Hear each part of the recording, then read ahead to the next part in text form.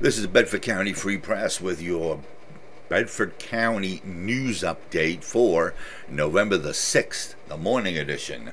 This update is sponsored by G&L Gems and Jewelry, where today's special is all 5 branches of military bracelets are $25 each. They are located at 121 East Pitt Street in historic downtown Bedford. You can call them at 814-623-8103 for more details. A residential burglary occurred on October the 27th at 1634 Cooks Mill Road in Londonderry Township. 59-year-old Raymond Flanagan of Hyman reported 2 black males inside of his residence. The males entered through the basement door and rummaged through the residence.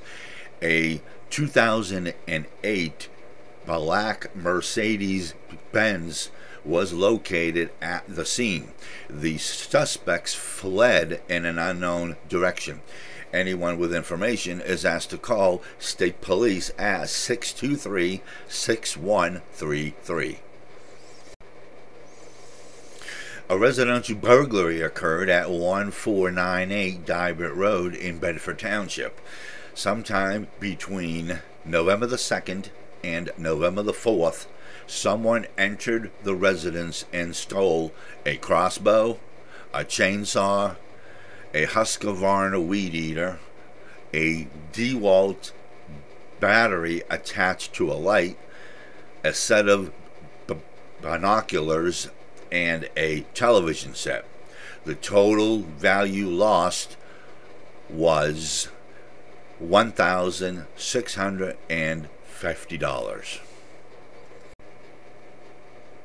An attempted identity theft occurred on November the 1st. Someone attempted to use the identity information of 33-year-old Matthew Goddessart of Bedford in an attempt to obtain merchandise. Anyone with information is asked to call State Police at 623-6133. A harassment occurred on November the 2nd on Beaver Dam Road in Kimmel Township. State Police were dispatched to a location for a report of a harassment. 3 people were charged as a result of that incident. A 43-year-old male from Queen, a 17-year-old male from Queen, and a 16-year-old male from Imler.